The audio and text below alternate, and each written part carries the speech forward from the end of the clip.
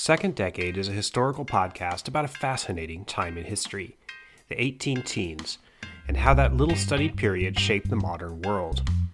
Once in a while, though, you gotta spread your wings and branch out a bit. On Second Decade Off Topic, I'm going to give you some more history that falls outside the parameters of the main podcast. Informal, less scripted, perhaps less serious, Off Topic is to Second Decade what the people of New Orleans refer to as a lagniappe, an unexpected extra. Hello, this is the third edition of Second Decade Off Topic. It's kind of an after show, and it's connected to episode 30, The White House Part 1, which dealt with the history of the White House between 1809 and 1820. This is The White House Part 2, which is going to take the story from 1820 to the outbreak of the Civil War. I decided to do it this way because this part of the story is outside the 18 teens. It's off topic, but it's still a very fascinating story. Part of the reason I wanted to do it is because there's very little awareness or discussion of what the White House was like in the antebellum decades. By that we mean the decades before the Civil War. Most White House history focuses on either on origins, the original building of the place, or else on Lincoln. There's a lot of stuff on Lincoln in the White House, or the reconstructions, the remodelings, especially 20th century remodeling, the major remodeling of the White House I referred to that occurred under Harry Truman in 1948, or else modern conditions, modern history of the White House. So not many people talk about what the White House was like when, say, Franklin Pierce was there. I don't know. I'm interested in that kind of thing. So where we left off in episode 30, it's 1820. The White House has just been totally rebuilt after its destruction in the War of 1812. James Monroe now lives there, the last of the Revolutionary generation. He was originally elected in 1816, and he moves into the House just as it's being finished in fall 1817. In 1820, he's reelected to a second term, essentially running unopposed. As you probably know, the White House has two sides. The north side, that's the square side, which faces Pennsylvania Avenue, and the south side, the rounded side, which is what most people think of when they envision the White House. Most pictures are taken, for example, from that angle. Monroe's second term saw a significant addition to the House, that being the south portico. That's the rounded thing with columns. Note there was not a balcony there originally. The balcony was put in 1948, called the Truman Balcony. In the main episode, I didn't have time to get into some of the really fascinating details of the White House in the early 19th century. One of the reasons why I'm attracted to this period in history, the second decade, 18 teens, is really its beauty. Clothes, interior fashions, glow of candlelight, actually interior lighting throughout history. That's just a really, really interesting subject.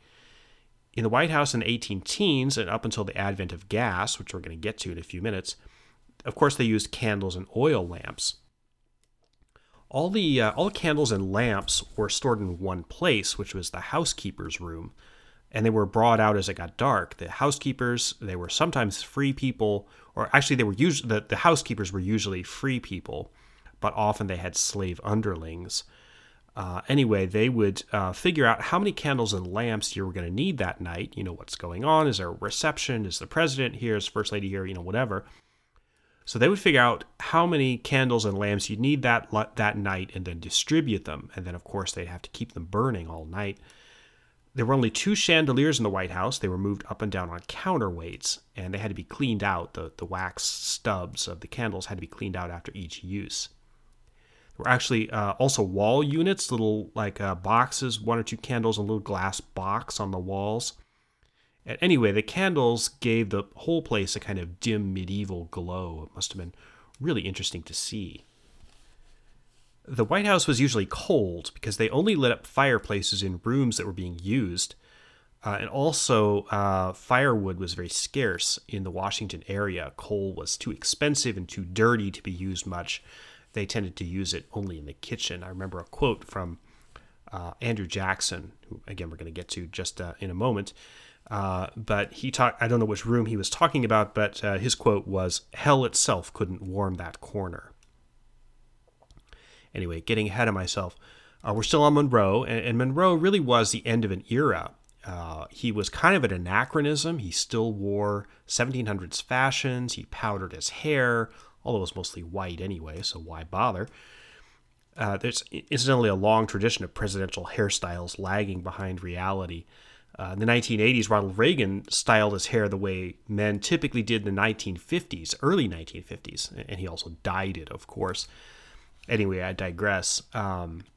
But the point is that Monroe was a holdover from the Revolution, really the 18th century Revolution era.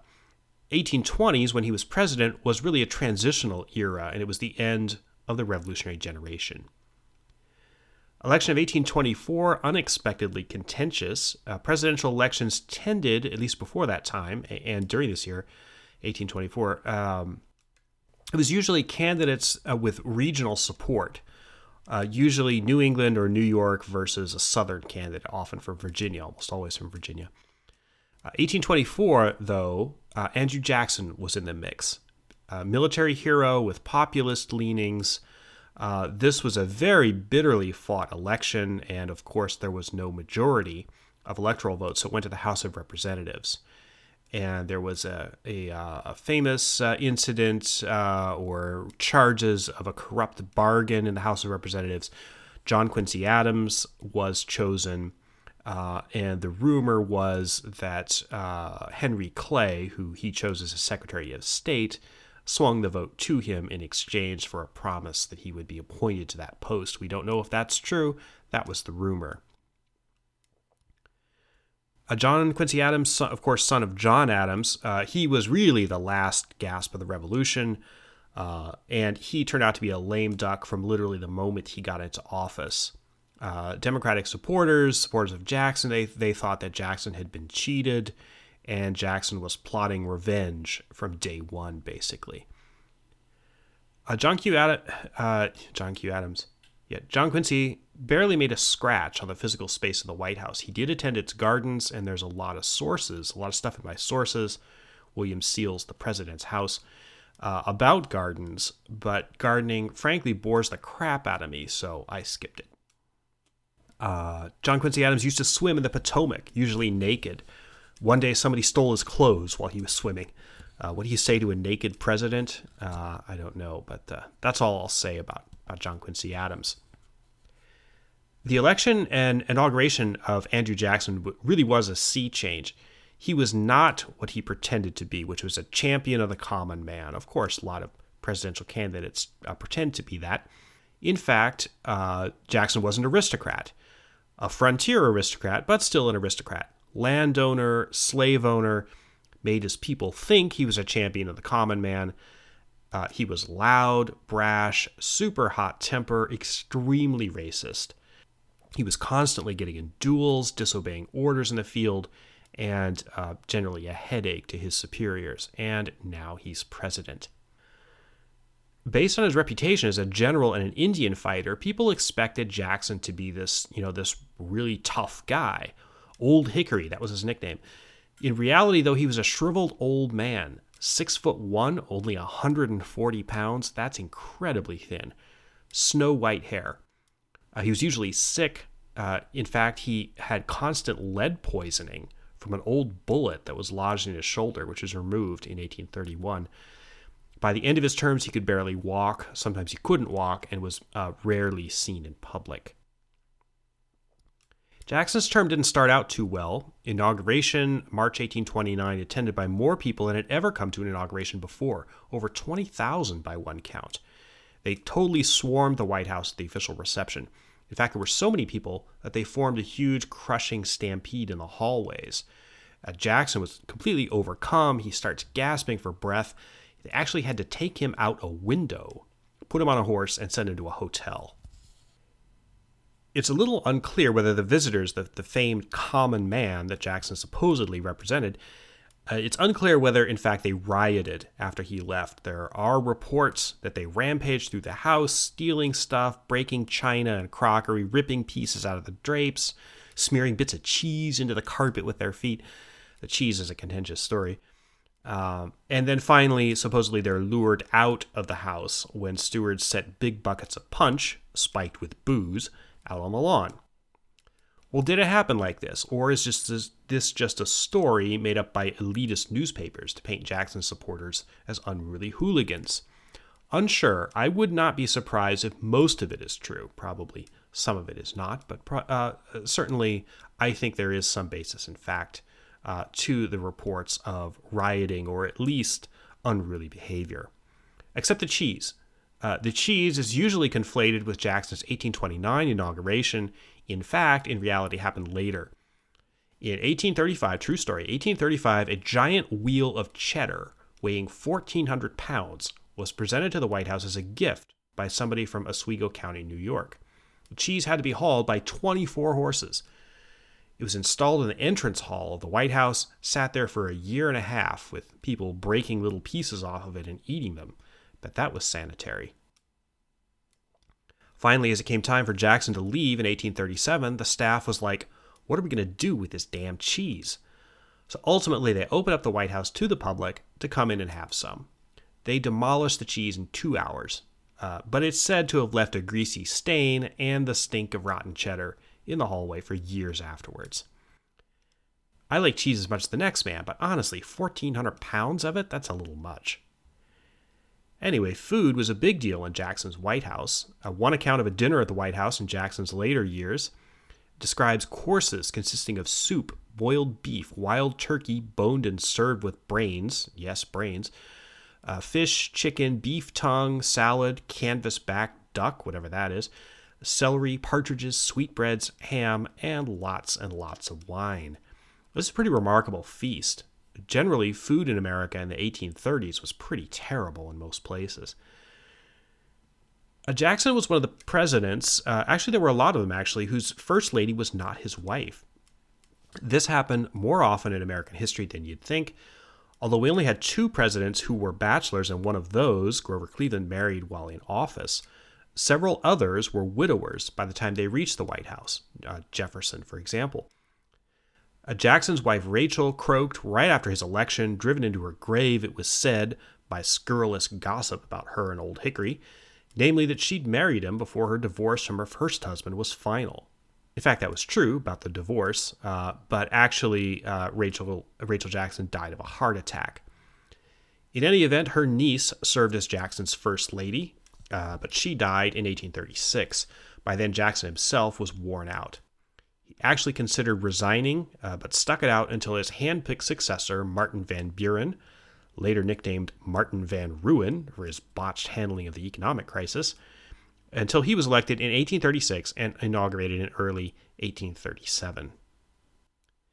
Jackson did leave an indelible mark on the White House, more than just the cheese. By the time he was gone, you could actually take a real bath there. Running water was not piped to the White House until 1833, and even then with a kind of a weird sort of Rube Goldberg-like system that relied on gravity and the labor of one guy who had to man the pumps to get the water up into the second floor pipes. Incidentally, flush toilets, forget it, they were not installed until 20 years later. Martin Van Ruin, I shouldn't call him that, but I love the nickname, Martin Van Buren. Martin Van Ruin got the heat for a terrible financial depression that came about principally as a result of Jackson monkeying around with the banking system. The charter of the Bank of the United States was a really big deal around the time of Jackson's re-election in 1832. Fortunately, I don't have to get into that, except as an excuse to use the nickname Martin Van Ruin again. Yes, Martin Van Ruin. Love it. Van Buren found the White House in pretty bad shape when he moved in, except for the aforementioned running water. Jackson had done very little to the interior. Curtains were literally rotten, and carpets were all worn out. Entryways smelled like cheese. Apparently, everything was covered in a thin layer of wax, which is from the candles that were being burned everywhere. Van Buren freshened up the place a bit. New wallpaper, new curtains, new furniture, fresh paint. Overall, $20,000 worth of renovations. But in the middle of a financial panic, it wasn't the best move politically. In fact, a story got around Washington that Van Buren had purchased gold-plated spoons for the White House.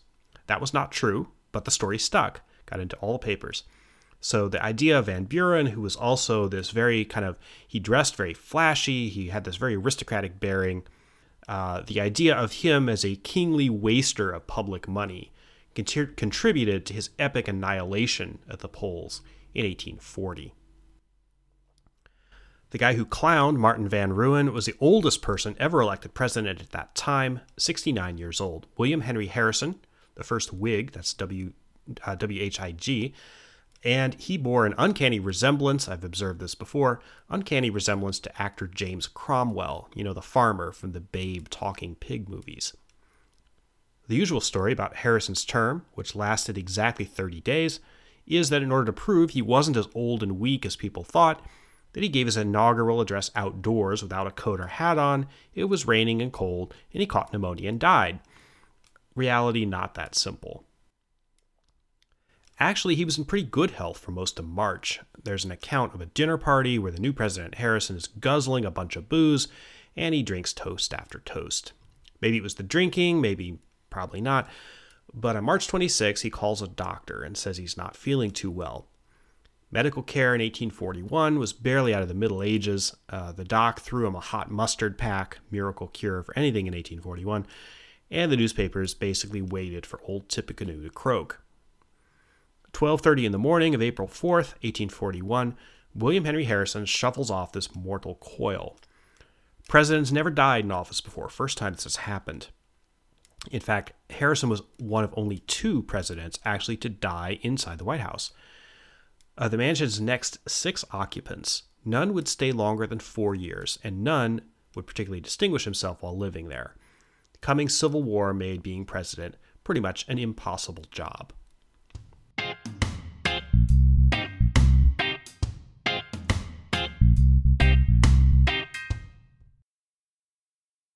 The funeral of William Henry Harrison is interesting and weird. Apparently he was embalmed in salt, mummified essentially. Also similar to an Egyptian mummy, he had 3 nesting coffins, each one with a window inside it, so the bereaved, or maybe the morbidly curious, could peer down and see the president's mummified face. Wow, what a thrill that must have been. Outer coffin was made of lead. Harrison, in fact, had 2 funerals, one in the White House, by invitation only, and the other in Cincinnati. Harrison's old bones are still in North Bend, Ohio. His wife, in fact, never saw the inside of the White House. She was too sick to travel with her husband to Washington, and she stayed home in Indiana. She was packing at the time when the word came that he had died. Astonishingly, she lived until 1864, well into the adulthood of her grandson, Benjamin Harrison, who became President of the United States in 1889. John Tyler, the vice president who climbed up into the top chair in April 1841, he really didn't have a very easy time as chief executive. Tyler was from Virginia, and he was put on the ticket mainly to get Southern votes. And when he got into office, the Whig Party discovered that he was not going to be their puppet, which is what they had hoped. In fact, Tyler was actually drummed out of the Whig Party. Literally, he was drummed out. They had a ceremony with a drum. It's true. What they really didn't like, what the Whigs really did not like, was Tyler's veto of a bank bill in August 1841. They were trying to recharter the Bank of the United States, and he refused to do it. This move made him so unpopular that death threats flooded the White House.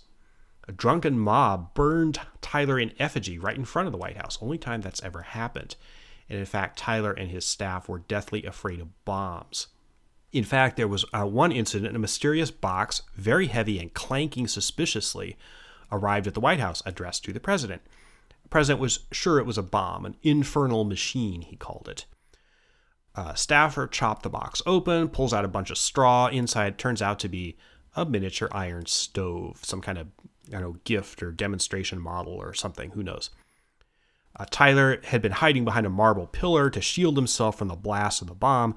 He tells everybody, don't say anything about this, or the cartoonists are going to have a field day.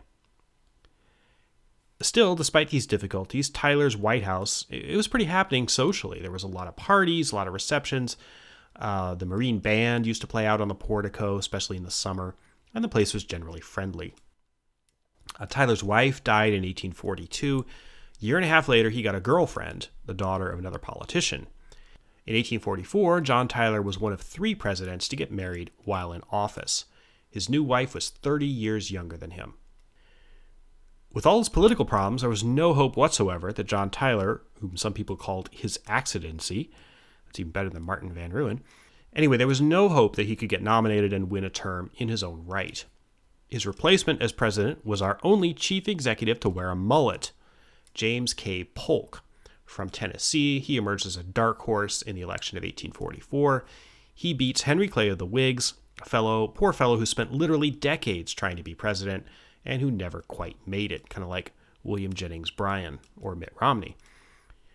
Polk, anyway, seems like kind of an unpleasant guy, to be honest. He was a total workaholic, rarely left his office, extraordinarily ambitious. In his early career, Polk had fixed his star to Andrew Jackson, so much that Polk, in fact, was known as Young Hickory. Jackson, of course, was Old Hickory. Polk's wife was kind of a downer, too. She was intensely religious, and she forbade booze and dancing at the White House. There's an early photo of her, what they call a daguerreotype, taken in 1847, and she looks like she's about to cough up a peach pit or something like that. She has this very unpleasant expression on her face. The president sitting next to her looks a little bit like Doc Brown in the Back to the Future movies. 1.21 gigawatts! Anyway, the Polks are very frugal. Sarah, the first lady, she decided they would spend only half the money appropriated by Congress for the White House.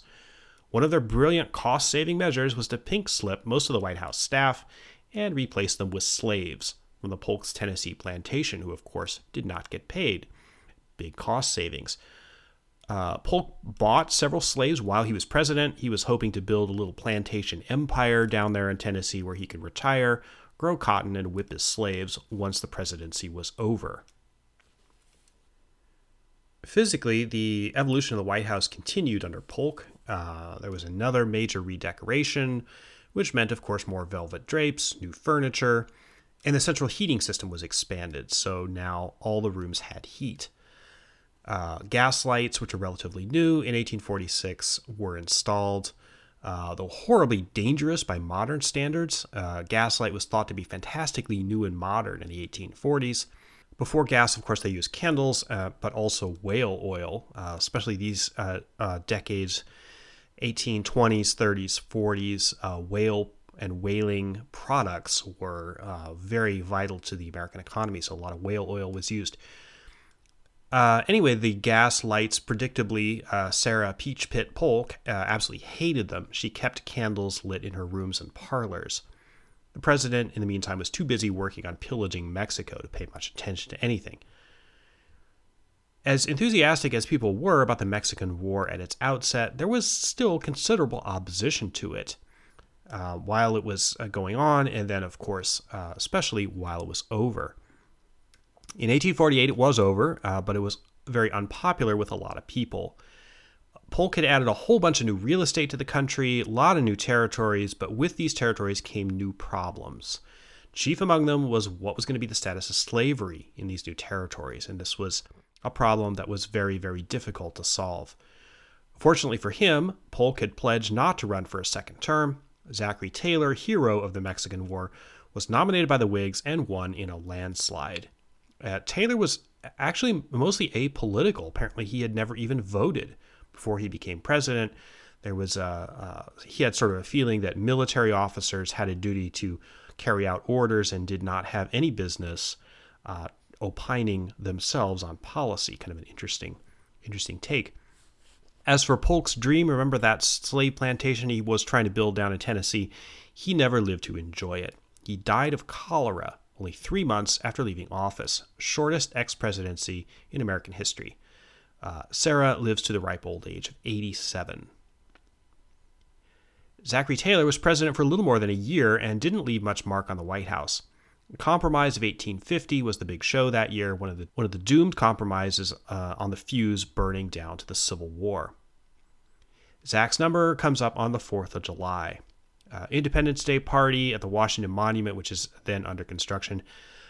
The president gobbles piles of fresh cherries and pours glass after glass of ice-cold milk down his gullet. Illness takes him out 5 days later. It's probably cholera. but has also been characterized, probably not accurately, as fatal indigestion. 1991, believe it or not, a historian succeeded in having Zachary Taylor's old bones dug up and tested for arsenic. Theory was that he had been poisoned.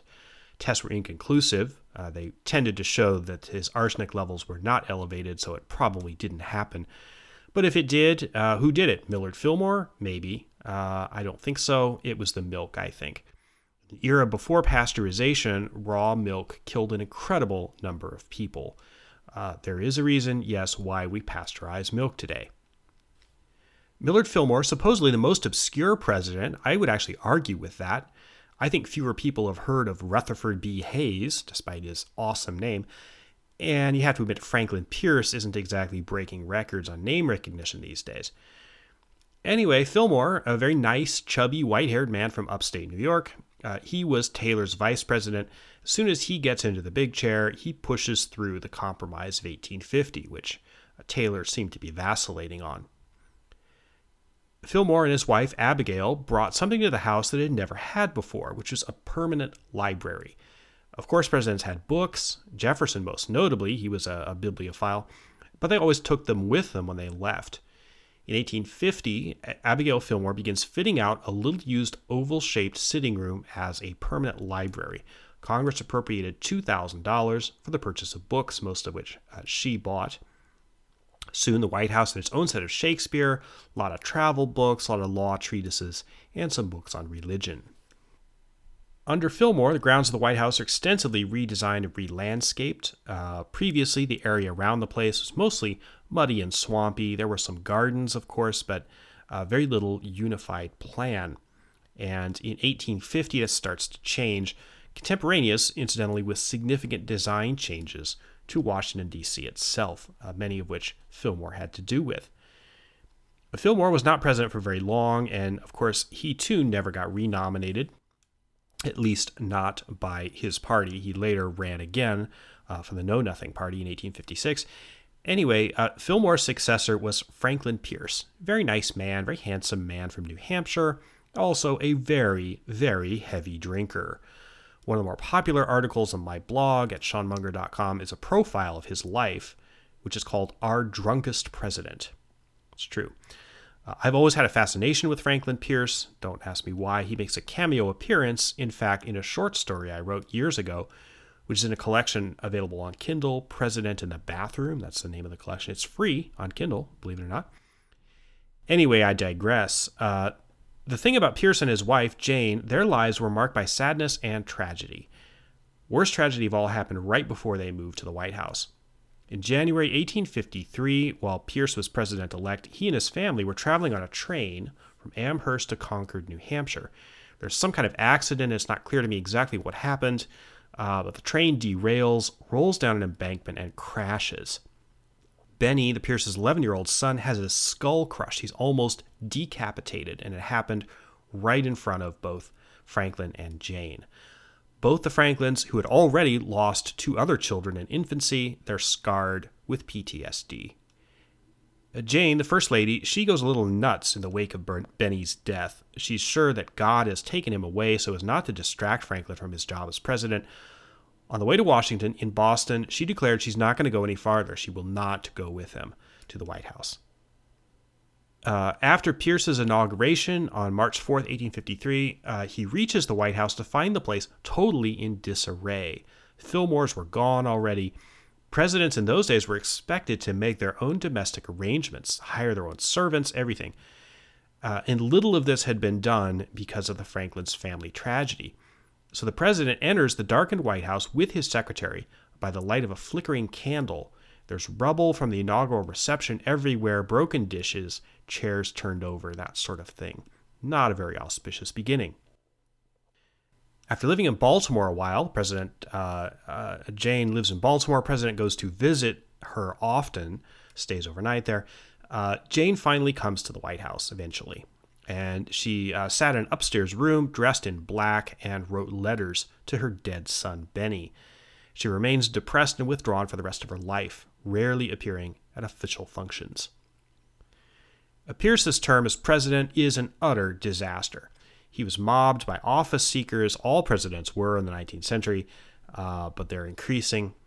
Pierce is weak and vacillating. He's from New Hampshire, but he's what people sometimes called a doughface, which is a northerner with pro-Southern, pro-slavery views. And his initiatives blew up in his face one after another. The only exception being the shining accomplishment of the Gadsden Purchase, which is basically an acquisition of a strip of bleak desert in southern Arizona that a transcontinental railroad would eventually cross. Pierce did redecorate the White House, though, and as I said, it was under his administration in 1853 when the White House finally got flush toilets. Way to go, Franklin. Anyway, Pierce drank heavily, very, very heavily.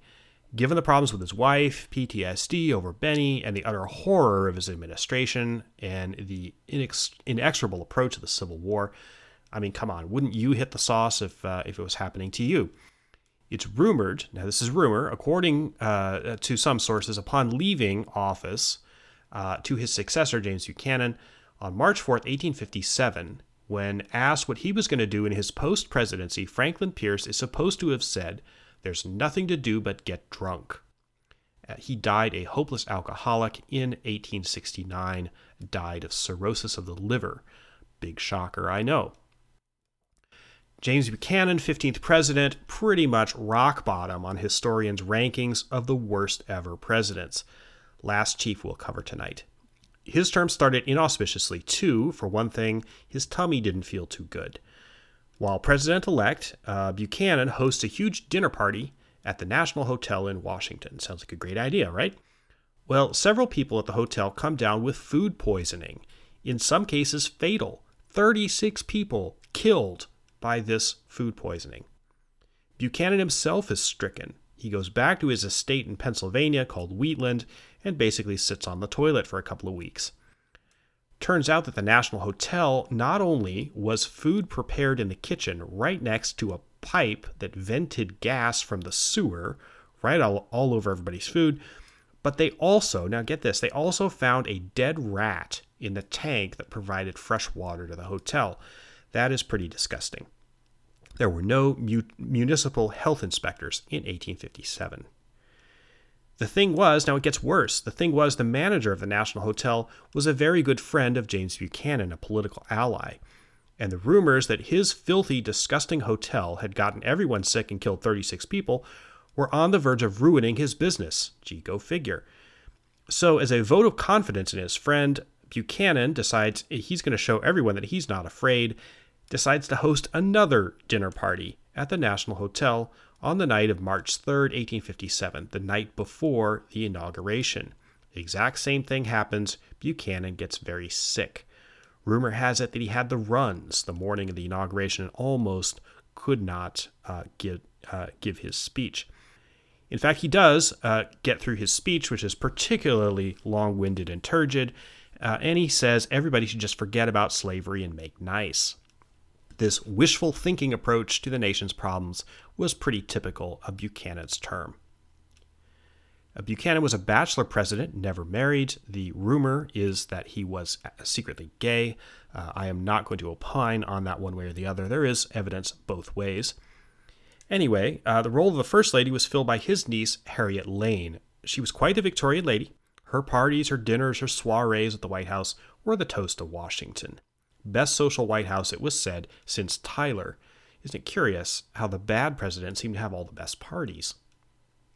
Harriet Lane also bought some new furniture in 1860. It was very ostentatious Louis XV style. Believe it or not, up until then, they were still using the same French furniture that was bought during the Monroe administration. And it was now, of course, getting a little long in the tooth. Although the next First Lady, Mary Todd Lincoln, complained that the White House had been neglected and was in really bad shape when she moved in, actually the Buchanan administration took pretty damn good care of it, bought a whole bunch of new stuff. So Mrs. Lincoln appeared to protest too much. Like most presidents in the early 19th century, Buchanan never spent the summers there. He was mindful of the bad fumes and the malarial miasma of the place, the exhalations of the earth, they called them at the time, and maybe he finally learned something from that little spell at the National Hotel. Anyway, he spent summers at a building called the Soldiers' Home, which is technically across the line in Maryland, but it's not too far from the White House. And this was sort of like Camp David before Camp David. Lincoln also spent a great deal of time there.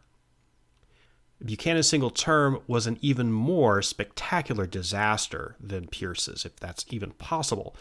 The country was literally coming apart. Unlike most of his predecessors, who at least pretended to want to be renominated and reelected, Buchanan made no secret of the fact that he wanted to just get the hell out of there. He made absolutely no try for the Democratic nomination in 1860. Wouldn't have gotten it anyway. The fracturing the Democratic Party makes an opening for the new political party, the anti-slavery Republicans, who nominated Springfield lawyer and former one-term congressman, a fellow by the name of Abraham Lincoln, as only their second presidential nominee ever.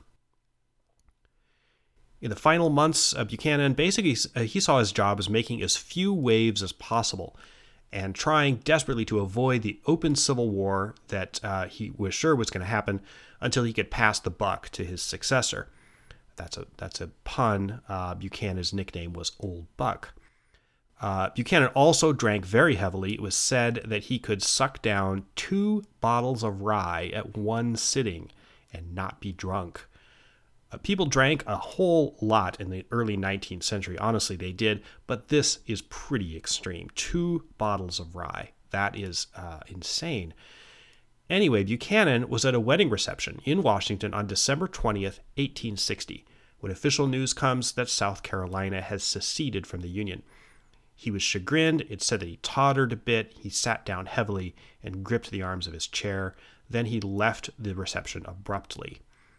Ineffectual though he was at preventing it, Buchanan, to be fair, he did not want to see the Union broken apart. He was not a Confederate sympathizer.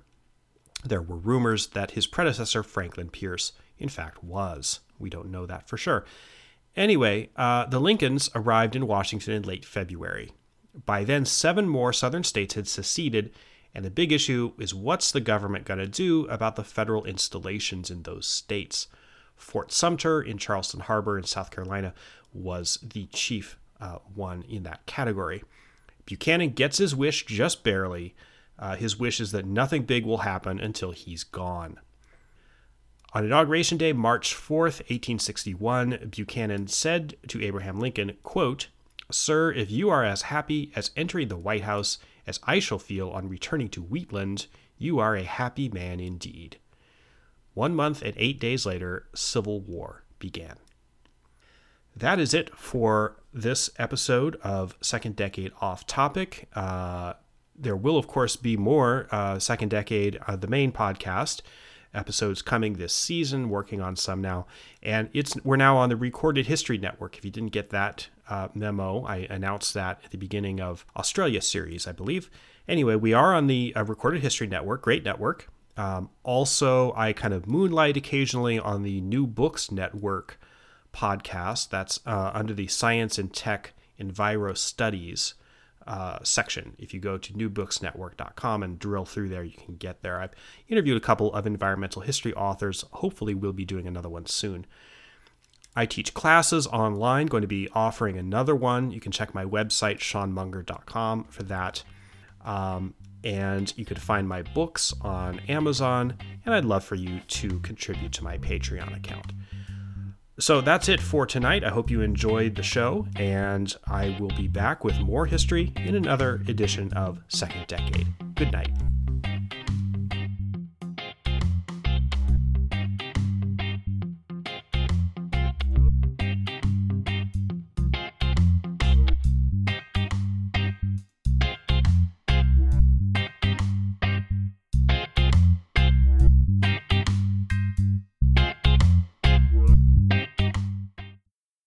Martin Van Ruin.